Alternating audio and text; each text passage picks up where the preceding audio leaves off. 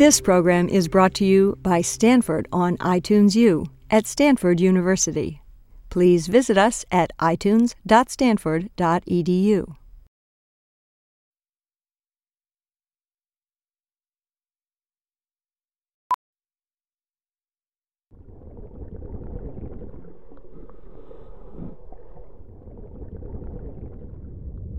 I think one of the experiences that a lot of gay men went through, particularly in my generation, I don't know about your generation, but in my generation, if you were a good athlete, you had to be closeted.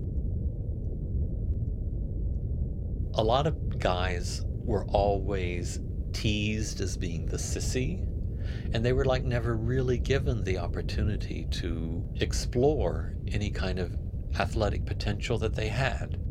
But I always loved swimming and had wished that I had somehow gotten coaching when I was growing up. And so I decided that on my 36th birthday, which was March 4th, 1982, from that date on, I was going to start training for the Gay Olympics.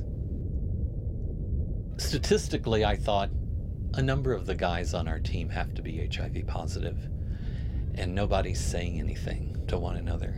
It seemed like to me that people had to come out of the closet again. I myself found out I was HIV positive within a few months after the first Gay Games. And a number of us had friends die at that point. And we wanted, I think, something in our lives other than the bar scene that was, I think, uplifting to the spirit, and I think even to help each other take care of one another. After the Vancouver Games, we started having quite a few people die.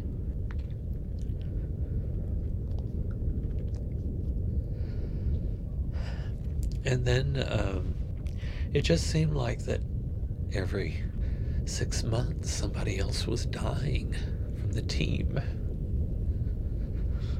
And this went on. It got to the point for myself that I couldn't take it anymore.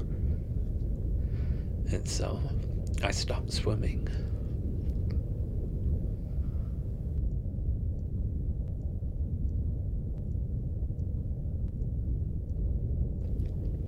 All over the city, people were just folding into themselves because nobody knew what to do. I mean, we were Americans. We wanted to be recognized as part of this country that we all loved. And we could not understand why our president refused to acknowledge us. We wanted the swim team to have a presence at the march. And so we asked others from the team to join us. And I mean, not a lot did. And I know it was a difficult time for everyone. And I think they need to really be given credit for having kept the team going.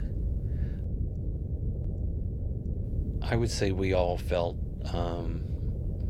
particularly empowered.